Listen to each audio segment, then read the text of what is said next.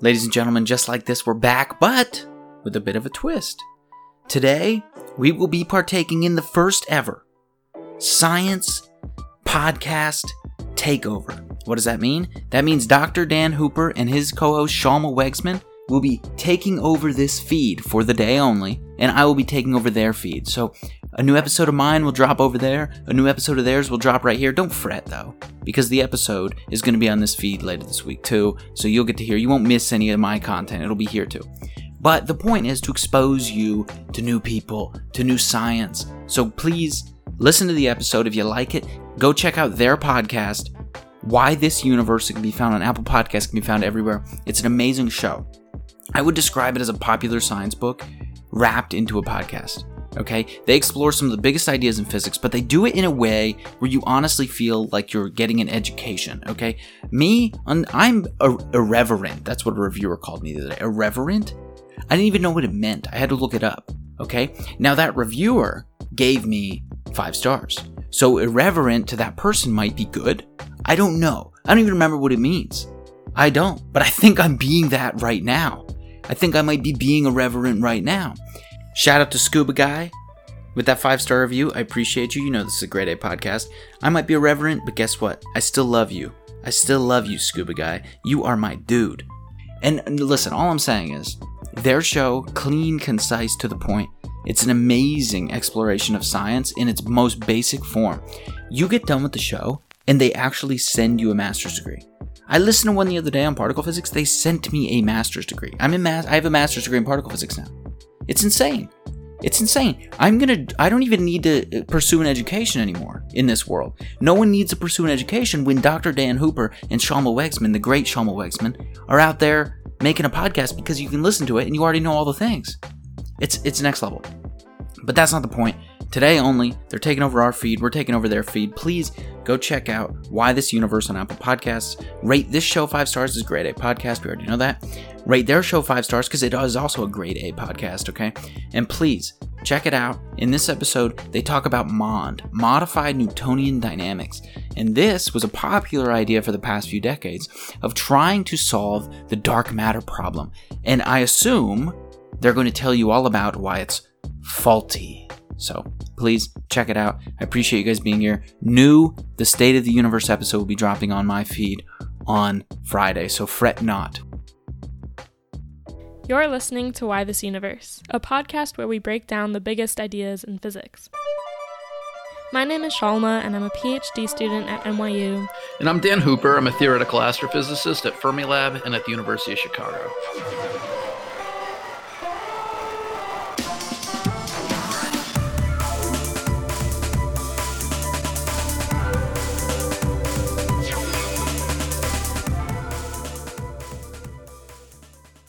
So Dan, you're a professional physicist, and so you probably get a ton of emails every single day, right?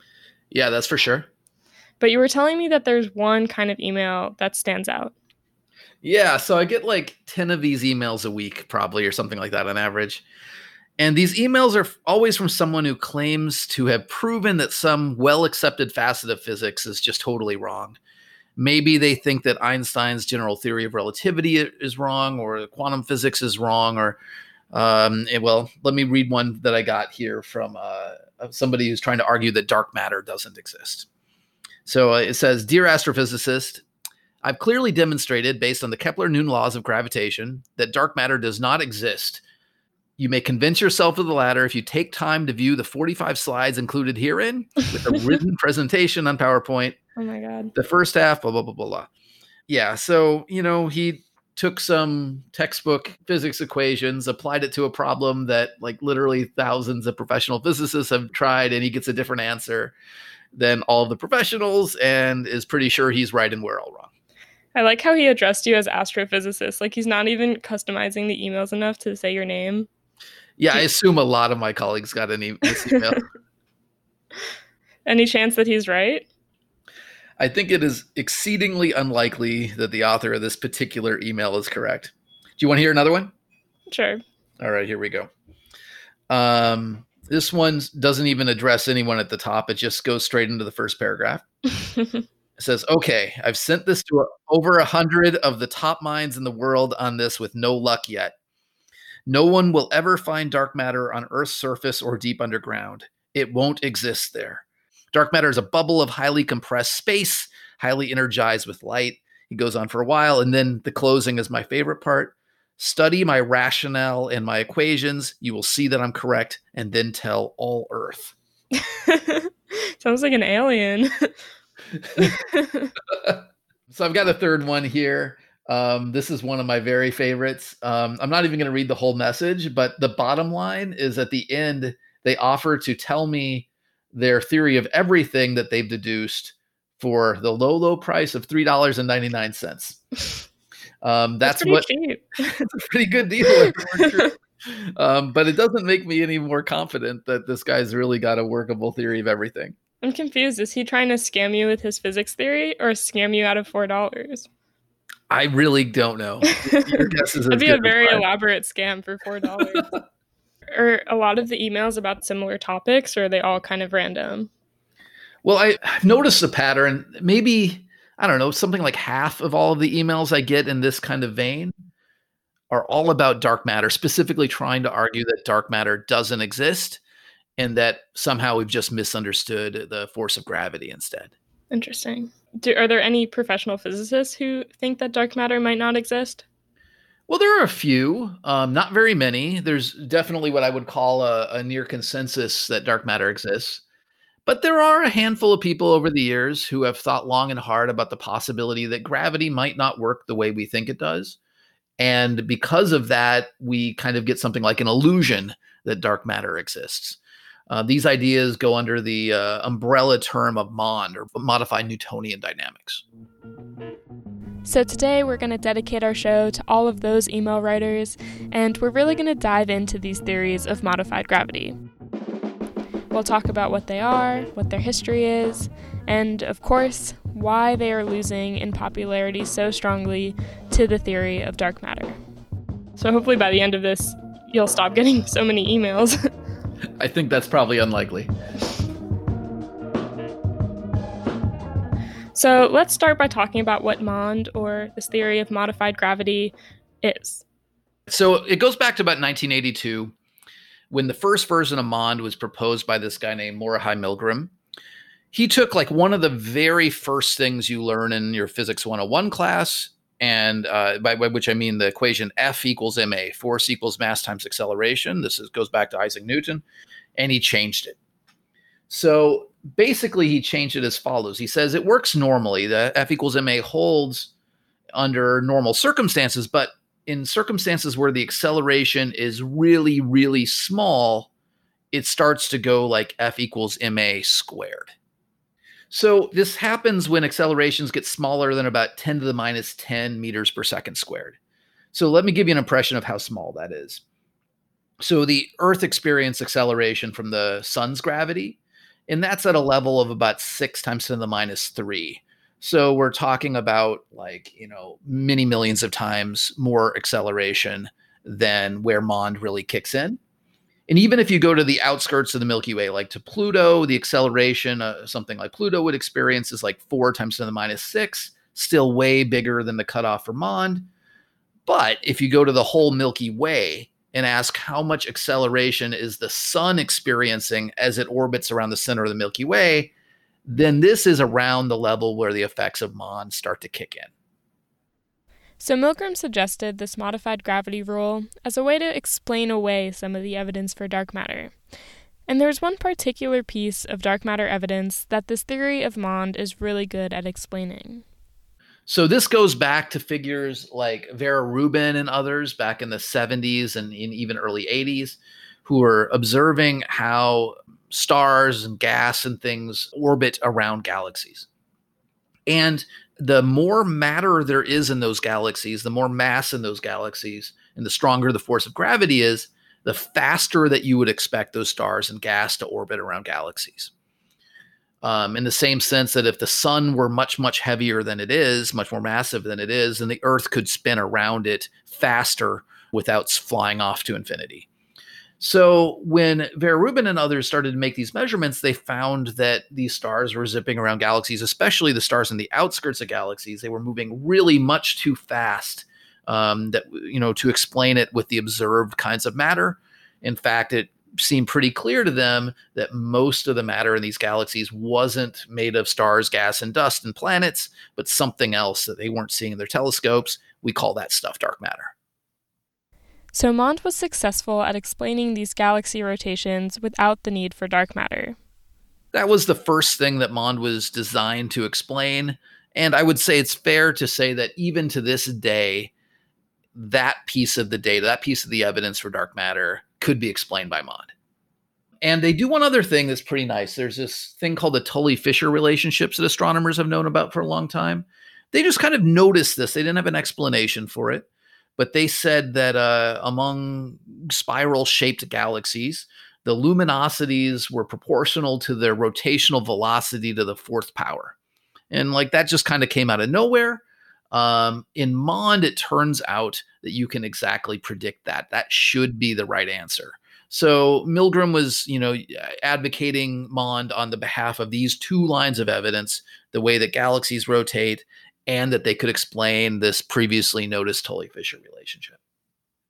So MOND doesn't seem so bad so far. It has some good things to it. Well, so far I've just talked about the good things. Maybe we should talk about some of the challenges.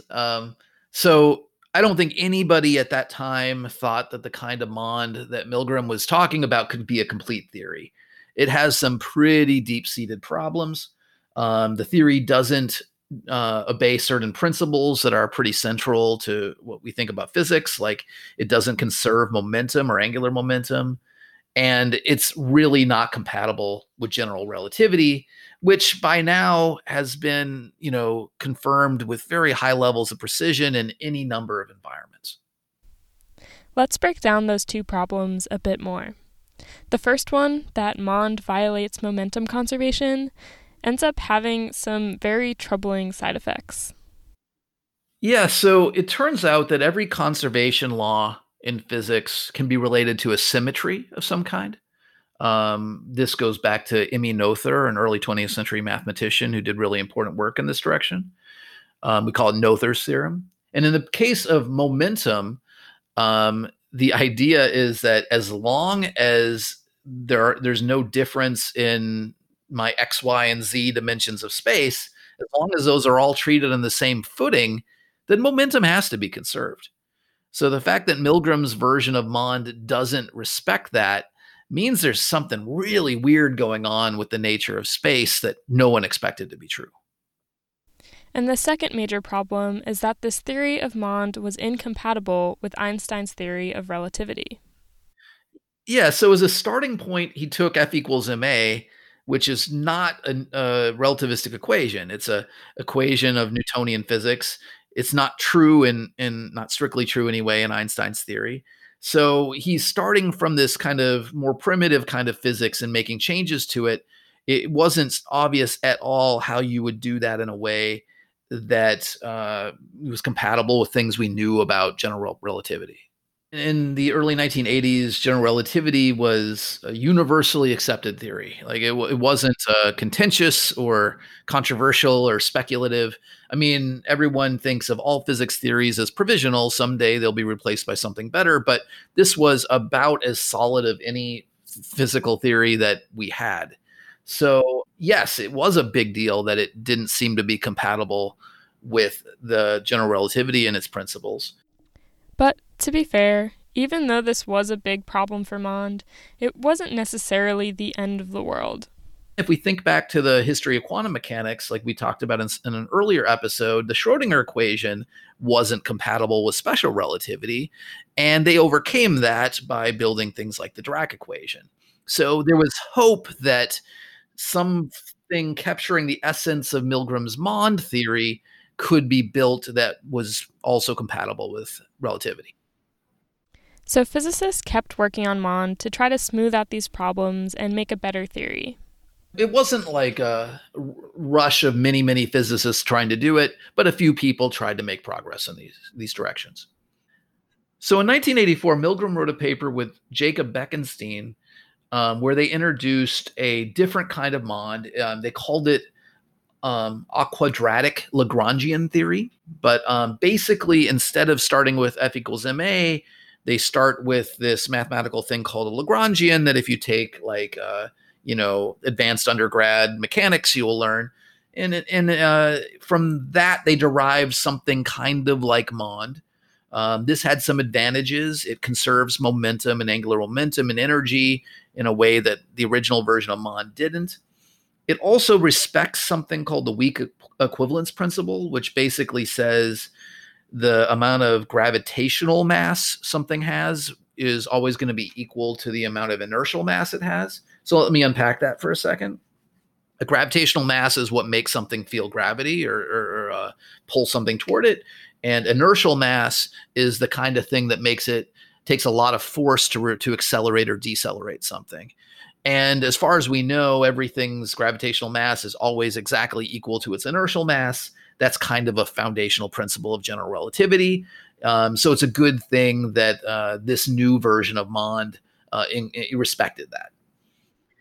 And overall, this new theory made very similar predictions to the original version of MOND. It was within like 10% differences.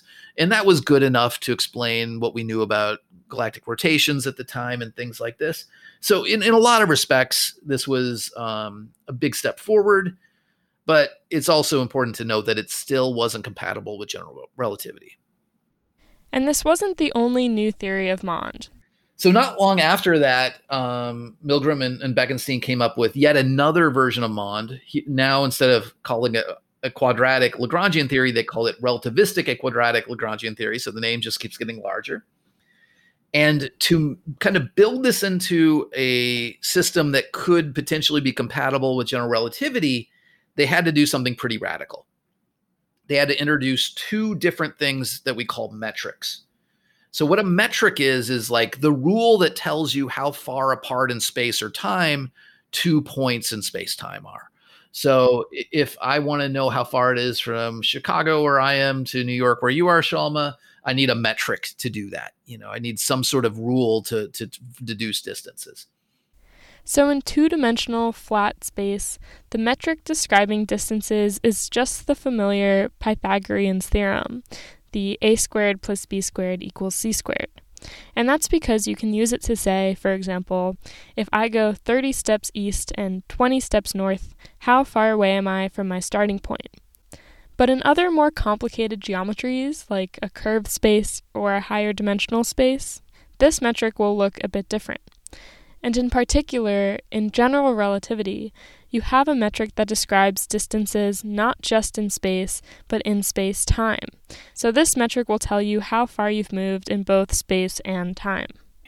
And in all the physical theories that people usually study, there's just one metric. So if I give you 2 points in space or space and time, the distance, the interval between those points is the same no matter what kind of question you're asking about it.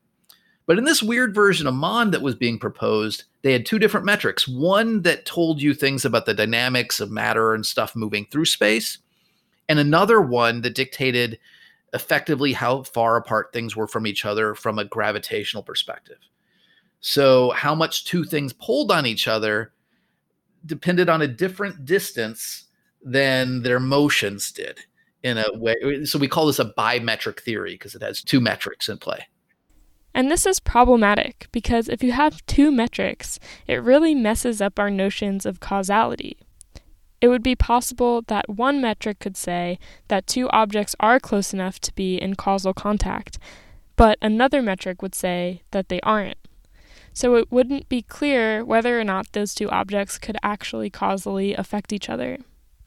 Bimetric theories tend to be acausal. They tend to, lead to problems where you can kind of go backwards in time and screw up the past and lead to all sorts of logical paradoxes and all this stuff. And Milgram and Bekenstein knew this, and they tried to do some things with their theory to kind of protect it from these sort of acausal problems. But it turns out, we found out later, that the changes they made also screwed up tests we had done in the solar system, high precision tests of general relativity. So it seemed to break, successful predictions of general relativity when they tried to make the theory itself, logically self-consistent. Yet another problem faced by these kinds of MOND theories had to do with a phenomena we call gravitational lensing. So one way we, for example, measure the mass of things like galaxies and galaxies clusters is to look at how much light is deflected as it travels near these gravitational bodies. This is something that people have been trying to do for a long time, and lots of measurements have been made. But none of these theories predicted lensing in the way that was being observed. So, and also these they didn't do a very good job at systems other than galaxies. It was designed to solve the dark matter problem on galaxy scales, but when you looked at galaxy clusters, they didn't look like what MOND predicted and other sorts of systems. So, it was solving certain pieces of the problem, but leaving a lot of other issues very problematic. And that brings us to 2004, when Jacob Bekenstein presents a new version of MOND, a very exciting one at the time. I remember being very excited about this when it came out. It was kind of all the rage. But I was at Oxford at the time doing my first postdoc. So I was fresh out of my PhD. I was studying dark matter. And then suddenly this theory came out. And I'd been taught long ago that MOND had all these problems and was almost certainly not true. And then this new version came out and it claimed to solve all these problems. And let's say those of us hunting dark matter got a little nervous for a little while. So this was a really complicated version of MOND. It's known as TEVIS, for tensor vector scalar gravity. It basically starts with GR, general relativity, and then it adds a bunch of stuff to it. It adds a couple of extra things we call fields. It has a bunch of free parameters and even like a free function built into it. So it's super flexible. It can do a lot of different things depending on how you make these choices in the theory, which is a good thing. It means you can, match to the data pretty well. But on the other hand, the downside is it doesn't have all that much predictive power. If you have a theory that can explain anything, then it also explains nothing. So this new theory of MOND turned a lot of heads, but the excitement didn't last too long. It was pretty quickly realized that galaxy clusters couldn't be explained by TEVIS, this TEVIS version of MOND. Early on, there were some papers showing that you could explain the patterns of light we saw in the cosmic microwave background with TEVIS, but as those measurements got better, that stopped being the case. It just doesn't look the same. After all, dark matter formed the structures early in our universe's history. If you don't have dark matter, you just can't explain what we see in the cosmic microwave background, at least in the context of TEVIS. And then there's one other thing called the matter power spectrum, which turns out to be really super powerful test of MOND. So this, I first appreciated this when my colleague at Fermilab, Scott Dodelson, back in 2011 wrote this paper, and he sat me down and explained it. The paper is just simply called The Real Problem with MOND. So it comes down to this phenomenon known as baryon acoustic oscillations. Basically, the idea is that when the universe was young and hot and dense, there were sound waves propagating through the photons and protons and neutrons that made up this plasma throughout the entire universe. And these sound waves just rippled through it, and we can calculate what those should look like. And in a universe without dark matter, we should see those ripples in the large-scale structure of our universe today. And we do see them, but they're something like 30 times smaller than you would predict if there weren't dark matter. As it turns out, dark matter does the job of damping those sound waves, those ripples. It makes them smaller as time goes on, and it essentially erases this effect. Not entirely, but mostly. And the amount of these ripples that we see in our universe today, well, it matches the predictions of a universe with dark matter, but not one dictated by MOND, including TEVIS. So the evidence kept coming in and kept consistently supporting theories of dark matter over those of MOND. And one piece of new evidence was particularly impactful in moving support away from MOND and to dark matter. The thing that really convinced people to turn away from MOND was a system called the bullet cluster. So the bullet cluster is actually two clusters of galaxies. And they're gravitationally bound to each other. And something like 100 million years ago, they passed through each other. They kind of collided and went right straight through each other. And in 2006, some astronomers wrote this paper called A Direct Empirical Proof of the Existence of Dark Matter, where they compared where the gravity in those systems were, those clusters, to where the gas and other visible parts of the matter were. And importantly, they weren't in the same place. The gravity was in one place, namely the dark matter was in one place, where all the gas and other bulk of the visible matter was somewhere else. No MOND theory would predict that. MOND says that the gravity should be centered wherever the stuff is, and in a universe without dark matter, that's got to be where the gas and other visible stuff is. So I think it's clear, it was very clear immediately that the bullet cluster was going to be a big problem for MOND, and since then we've observed other systems like it. And I think that went a long way to, explaining the decline of MOND's popularity among scientists. Yeah, that's some hard evidence to overcome. So do you think, given all that stuff, there are still any physicists who do seriously study MOND? Oh, yeah. There aren't many of them. This is definitely a minority position. And there are a lot of very reasonable cosmologists and astronomers out there who are just trying to cover all the bases. They will acknowledge the arguments against MOND, and they acknowledge they're pretty compelling. But you never know. Some solution might come out that solves all these problems. So they just want to be complete. And if a small number of scientists are doing that, I think that's actually a pretty good strategy for the field to take. And then there are a small number of other people who seem to be true believers in MOND. I'm less likely to see eye to eye with them. I tend to think that their arguments aren't very compelling or interesting, but there aren't very many. There are just a handful of people like that. Yeah, so I guess even though it's not popular, it's still worth studying in some capacity, just in case we miss something. Yeah, you shouldn't give up on an idea just because some problem has emerged. You might find a solution to that problem one day, but at the same time, you don't want everybody working on something that's very unlikely to turn out to be true. So at this point, Dan, how surprised would you be if it turns out that MOND really is the right answer and dark matter doesn't exist? You've spent a lot of time studying dark matter. How would you feel if dark matter didn't exist?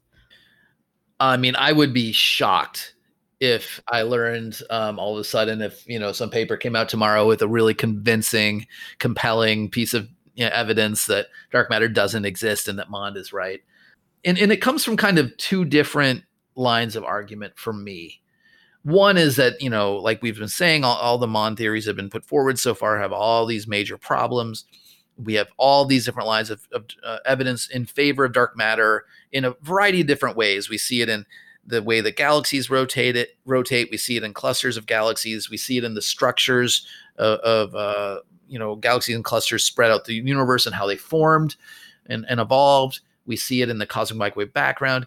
Everywhere we look, we see evidence of the same stuff in the same quantity with the same characteristics. MOND just can't do that.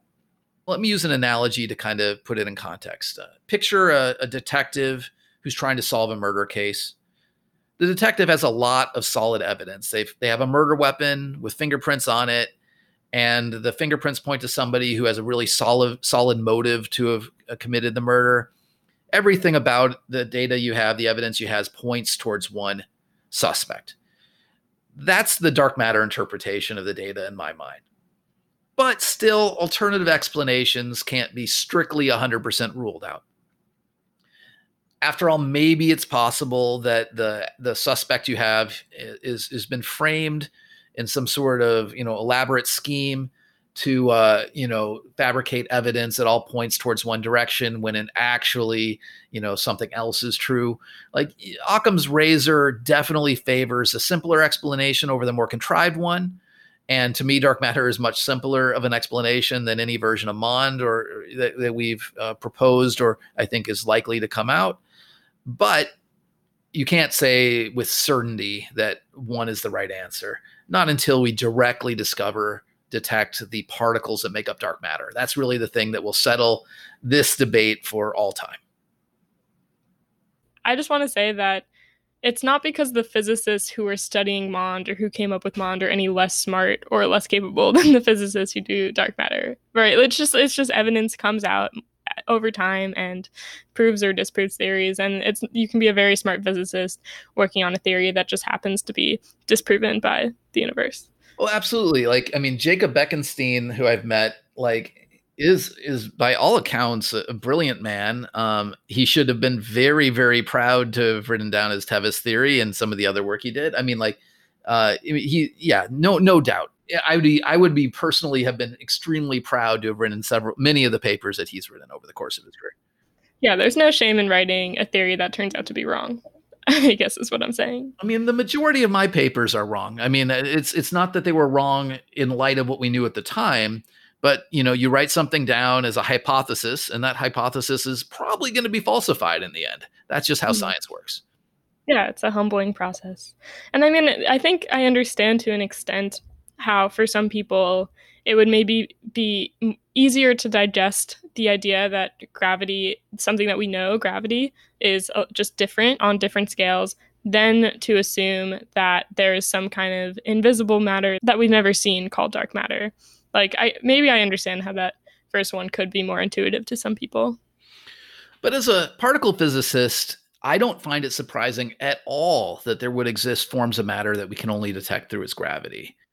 After all, there are some kinds of particles electrons and quarks that we can detect through the electromagnetic force, and then others like neutrinos that we can't. And some other particles feel the strong or weak nuclear forces, and while others don't. The forces we know about don't affect all forms of matter. So from this point of view, it sounds incredibly plausible to me that there would be some particles out there, some forms of matter that don't experience any of the known forces other than gravity. And whatever that would be, we'd call that stuff dark matter. So it's from this point of view, I would even be a little surprised if something like dark matter didn't exist in our universe. Yeah, I guess I never thought of it like that. I guess we're so used to, our human-centric brains observing the world, through light, that we forget that that's not the only way that you can see things and that things can interact. So hopefully all those email writers out there are satisfied with this episode. Hopefully we gave the pros and cons. I feel like we weren't totally negative towards MOND. I feel like we were fair. I think we're being fair. I'm not sure that will be the consensus view, but we'll find out.